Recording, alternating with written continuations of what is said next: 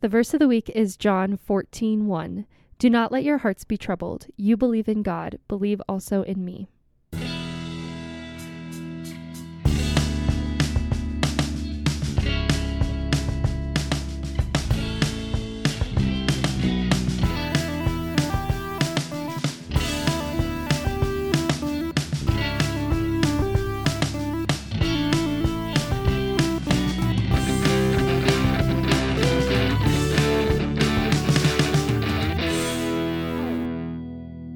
Hi, Hannah. Happy Monday. Happy Monday. How are you doing? I'm good. Thanksgiving break is almost here. Oh, I'm pumped. I'm so excited. I am too. I feel like everyone is in desperate need of a break. Yes. I have a question for you. And okay. Now that Spotify does these question things, maybe we'll make a poll and everyone can answer. Yeah. When is it too soon to start listening to Christmas music? Is it like November 1st comes around, like that's Christmas time? Or is it like, are you strictly like post Thanksgiving? This is such a controversial subject, I feel like. I'm normally like an after Thanksgiving person. Same. For like decorating and music. Yeah. It really depends on the year, though, I feel like, too. Like some years I'm like, yeah, I'm ready for some holiday cheer. And also all of my moods are dependent on the weather. Yes. And the weather's been so nice recently that I'm like, it feels too soon to do anything for Christmas because there's not any snow. Yeah. It's not cold. It still feels like fall. And I don't like want to wish fall away. I know. Because we like never get fall in Colorado. It's so true. And when it snowed, the first time it snowed this year, I was like, oh no, too soon. But now that it hasn't snowed again, I'm like, what's going on? Yeah. Where's the snow? But I'll take it. Yeah. Unless it snows into June. No, I don't like that. The times that it really snows during graduation, that's not fun. Are you an after Thanksgiving person too? I am, and it's because Matt is definitely an after Thanksgiving person. But I feel like I want to give Thanksgiving its due, and not like gloss over it. So yeah, I usually am after Thanksgiving. Yeah, I would rather leave like Christmas decorations up into January. Yes. Because then it feels wintry and like still feels festive. So I'd rather like leave them up later than like decorate early. Does that make sense? Totally. But there's just something about like when it is dark so early and Christmas is over and it's January and we're going back to school. But when people still have their Christmas lights up, it's like little rays of hope. Like, okay, this is still nice. It kind of helps fight the seasonal depression a little bit. Well, going into Thanksgiving, we have Nate Smock on the podcast this week, which was super fun. I learned so much. I did too. So I'm really excited for people to hear from him. I think they'll really get a lot out of this episode. But first things first, let's do some announcements. Like Hannah and I said, Thanksgiving break is coming up. It starts this Wednesday, November 22nd. And then if you know any families interested in attending Lou High next year, our executive director, Dan Gerke, is hosting a Q&A for prospective families on Thursday, November 30th. So please invite these people that you know that are interested in Lou High to invite them to the Q&A and then invite them to RSVP on our website. And then a Lou High Christmas is on December 4th and 5th. Make sure to get your tickets soon because space is limited. Our guest this week is Lou High's Team Strength Director, Nate Smock. This is Coach Smock's second year leading the Lions in the weight room, and he has already made an incredible impact on the program and our student athletes. Hannah and I learned a ton in our conversation, and we hope you do too. Welcome to the Lou High Pod, Coach Smock. Thanks so much for being here. Thank you for having me. Yeah, we're excited to talk about all things team strength and training our athletes here at Lou High because that's kind of a big part of what our students do. Yes. I'm excited to talk about this. So awesome. Well, first things first, will you just kind of describe your role and introduce yourself for our audience who may not know you yet? Yes, my name is Nate Smock, or Coach Nate Smock. I'm the Director of Strength Conditioning and Team Strength here at Lutheran High School. And my role is to develop programs and coach all of our athletes and students up in the weight room, whether that's the kid that is not interested in sports and they just want to learn health and fitness, or the kid that wants to be a serious competitor in athletics. And my job is to differentiate that and help them build in the weight room to meet their goals. That's awesome that like all students can get involved in some way, shape, or form. Like weightlifting is not just for our athletes. Like I love that you touched on it. Could be students that just want to learn more about health and fitness. That's really awesome. Yeah, I mean, when we look at it statistically, 99.9% of our students around the country are not going to be in professional sports. I mean, we root for that and we want to see that. But that being said, we want these kids to be able to have skills where they can go off on their own and actually learn something to take care of their body and fitness. So hopefully we can help them in the long term as well when they are out of athletics as well as an adult. Yeah, more about long-term healthy living. I feel like it's nice that you're equipping these students before they even graduate to say like, hey, once you get to college, you already know what to do. Once you're an adult, like you can figure out this routine and continue. Yes. That's amazing. So like you mentioned in your role, you develop sport-specific training programs for athletes as well. How do you kind of approach that? So sports specifics is the skill on the field. If you're a soccer player, what is the most sports specific thing you can do? That's going out to play soccer and practicing soccer. I am more the generalist. So essentially, I like to look at it in this way. I follow a model called long-term athletic development. I learned this model from one of my mentors, Lauren Landau, in the past. And first is fundamentals. That's essentially your youth athletes. You just want these kids, your young kids, to learn how to have fun, play games, develop some type of interest in the sport. So fundamentals is your first step of training, which a lot of our kids are past that as they enter high school. Then there's learn to train. And I think of that is essentially a lot of our kids, especially our newcomers. That's like introduction to the weight room. This is technique focused. I'm not worried about you getting bigger, you getting stronger. I'm worried about, can you move properly and be injury free in the weight room with safety? Yeah. Then the next phase is train to train. And that's where, once the kids have learned the technique in the weight room, that's where we are developing your basic strength. We're starting to develop some speed. We're starting to work on some power output as well in the weight room. This is where you're trying to get kids to actually officially buy in, like, this is going to help me. Mm-hmm. Then after that, once you kind of start to get that buy-in from the kids, the next phase is train to compete. Training to compete is going to be where you're getting even more intense. We are training now to go win this game, to get as strong as I possibly can, as fast as I possibly can to win. And then the last phase is train to win. I'm trying to peak you for competition. We know you're strong. We know you're getting bigger, stronger. But how do we make sure it's happening at the right time? So, for example, if you're a track athlete running the 100-meter and we want to get ready for state and peak, well, I can't just give you the toughest, craziest thing 2 days before. When we got to actually have a routine, and every little detail's got to fall into peak for track. And that's great for all this other sports too. Like, you want your kids to be in their best mind come playoff time. I really like how it's such a gradual process. Like, there are steps to it instead of like just jumping into like, yes, we're going to train you so you can win and compete. Like, there are steps to lead up to that. Yes. And I know that's a lot of steps. So I also like to think in a way too, you've got two types of training. As far as periodization goes, you've got general physical preparation and then specific physical preparation. So I think as general physical preparation for a lot of my athletes in high school, again, they're all young kids. They're learning the weight room. So a lot of this preparation is general, like learn how to squat well, learn how to clean well, learn how to sprint well, your basic stuff that entails all athleticism and all sport. And if we can master those, then I can hand you off to your sports coach and say, okay, we've developed a stronger athlete, a more explosive athlete by doing this general stuff. Now you're going to be the SPP guy or a specific general preparation coach. I just had a kid the other day. He's like, hey, coach, I'm not in any sports, and I actually really just want to get into powerlifting.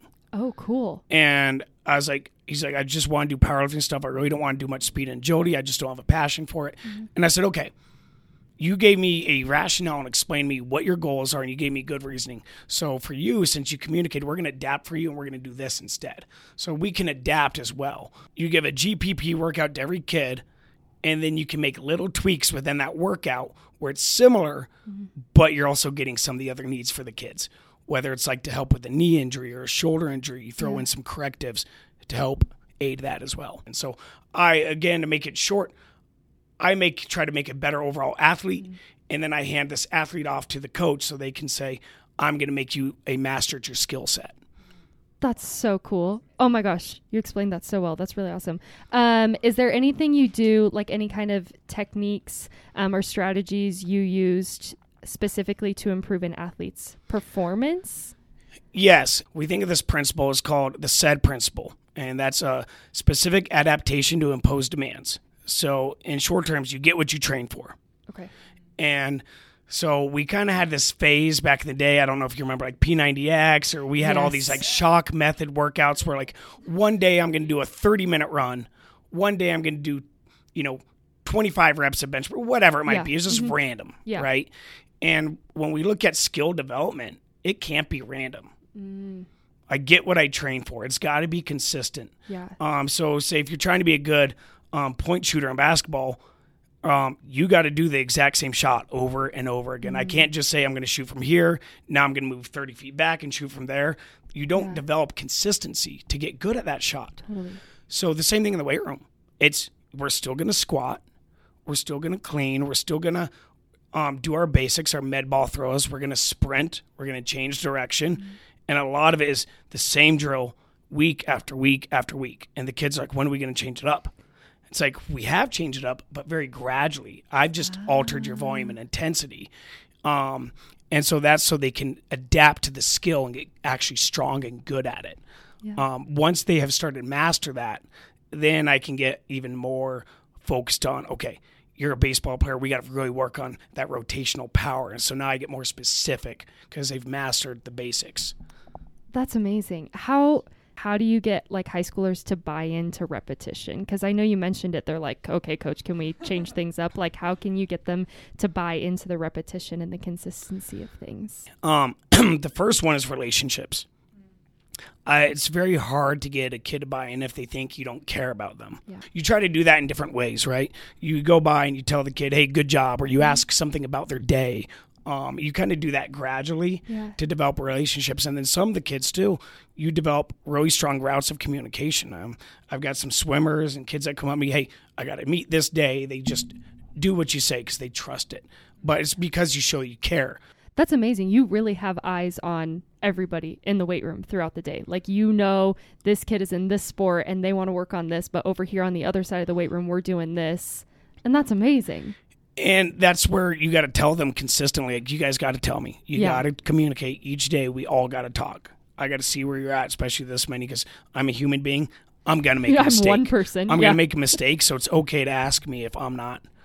I understand I come off strict sometimes, so it's okay to bug me. Yeah, absolutely. Coach Smock is approachable, everybody. So a lot of our students, they kind of fluctuate between being in season and out of season, but they're continually taking team strength with you. So how much does being in season versus out of season kind of change up training? How does training in season differ from training out of season? Great question. And just like every strength conditioning response, it depends. I look at it like this too. I look at what is the training age of the athlete in front of me. So if it's an in-season varsity athlete that's had 4 years in the weight room, they're pretty strong. They're already really fast, and they're peaking at the varsity level. I'm going to probably say, okay, I got to find out when are your games at. And I might be, oh man, we got 6 days until a game. I can push you decently to maintain or try to create some strength gains or maintain some size. And then as the game gets closer, I got to say, okay, I don't need you sore for this basketball game. Right. So I might find some exercises. Hey, we're working explosive power, but these aren't things that are going to tire you out. It's just to touch on it and maintain it. I don't want you sore. Or maybe the athlete's really beat up and I give them a really light workout and it's like an active recovery session. So sometimes when we hear workout, we just think it's to make you tired. Yeah. It's not always that case. It's how do I get my brain to focus in for my performance? How do I wake my body up so it's ready to go on game day as well? It's not all just about gains, if that makes sense. And I've got some kids too that are really young. They're at a new training age where their body has not learned to push the weight heavy yet. So those kids, those are going to be a lot of your freshmen and sophomores. I don't do too much change up for them because I know their window of growth is at a peak. And I've got to train them hard to maximize that window of growth. So that way, when they are in varsity athletics, then I can say, okay, I got to manipulate some things more. we're going to survive this, but we've got to take advantage of this window of getting stronger. Yeah. Because a lot of these kids play basketball, soccer year-round, volleyball year-round. Mm-hmm. If all I do is say, we're not training hard this day and that day, where am I going to be able to peak your body and strength and power as well? So I've got to find a window to really saturate them. Yeah. Oh, that's really interesting. Like working up towards it and like prepping them for that. And then you start to manage that volume and intensity the more advanced they get. I do have one final question for you. Do you have like any kind of encouragement or advice for students that maybe are like very intimidated by the weight room, or they're very intimidated by weight training or getting into just health and fitness? Do you have any advice or encouragement for them? Yeah, my advice is this: stay consistent.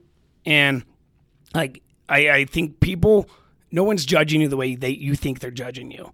That's a great piece of and advice. That really goes for any adult, any kid. I think in the fitness world, you've got to kind of face that fear and realize that with your consistency, you get a little better at something and you start to get more trust. You start to get more motivated. So honestly, it's stick through the beginning, and then you create a habit, and it's going to become, you'll look back and you'll be proud of it. For example, that kid that's scared of getting made fun of on bench press, you might be only do 2 reps on the bar, but if you just keep coming in and day out, not worrying about any external factors, just focus on you, you'll look back like, whoa, this is crazy to see how much I've gained over time. So yeah, it's kind of like that saying, like it can be either like one day or day one. Like if you just start, then you can keep going instead of saying, well, I'll try that one day. Well, if you just start today, you'll start to see the improvement as you keep going. Exactly. And as adults and for kids to know, like if we are honest evaluators ourselves, I see achievements for myself every single day, and I see failures for myself every day. We've all got our own insecurities and all own things. And if you accept it and face it, that's how you build and grow. Yeah. And that's advice we all need, like high schoolers and adults too. Like just keep that advice throughout your entire life. Yeah. That's amazing. Do you have a question? I do, and it's a selfish question, so we may not put this in here. No, go ahead. We were talking at the beginning about like adult, like lifelong training. So I know we have a lot of parent listeners, and this really, we talk about the kids a lot on this podcast, but I'm wondering, like, what advice would you have for, I'm not in high school, I'm not playing sports anymore, I just, want to continue to be active and fit because, I want to do things with my family or whatever the reason is. I don't know. I just keep thinking of Mr. Colway. Marty Colway is so strong. And you can find him in the Parker Rec Center. Yeah. I'm just kidding. Like what advice do you have for people who just want to be fit even post high school? Post high school. So, I mean, some people, it depends on who you are. And some people are very self-motivated, and some people aren't as self-motivated. Some people, when they finish their sports or high school, they're like, yeah, I'm done. Yeah. And then other people like me, I'm like, I want to keep living my glory days. I'm going to see if I can touch this rim. But I think you got to find what fits you. Say if you're a football player, you're done with the heavy lifting. You're tired of the years of doing the heavy lifting. You've got to experiment with other things that you aren't used to. Maybe that's the bike ride. Maybe that's trying a different rec sport, like something that just finds ignition in you, whether that's racquetball or whatever it might be. I think that's a start. Find some type of fitness activity you enjoy. And first, you can't overdo it either. You can't go in and just think, I'm going to go hardcore today. Yeah. Because then if you haven't worked out for a while and then you can't move. Yeah, you never want to do it again. You just demotivated yourself to be able to do that. So you got to go in increments as well. So you got to gradually increase that volume, gradually get that intensity going, and just find something you enjoy. Thank you so much, Coach. That was amazing. Yeah, thank you for having me. Yeah, thank you so much for being here. I'm so excited for people to use this information, and yeah, we really appreciate your time. Yeah, thank you. I enjoyed being on. It was awesome. Thanks so much for listening to this week's episode. Next week, we're joined by Assistant Principal Paul Blomenberg again to talk about how to end the semester strong. Don't forget to send us your questions for our Q&A episode. You can email us at podcast@lhsparker.org or leave a comment on any of our socials. See you guys next week. And this is his commandment, that we believe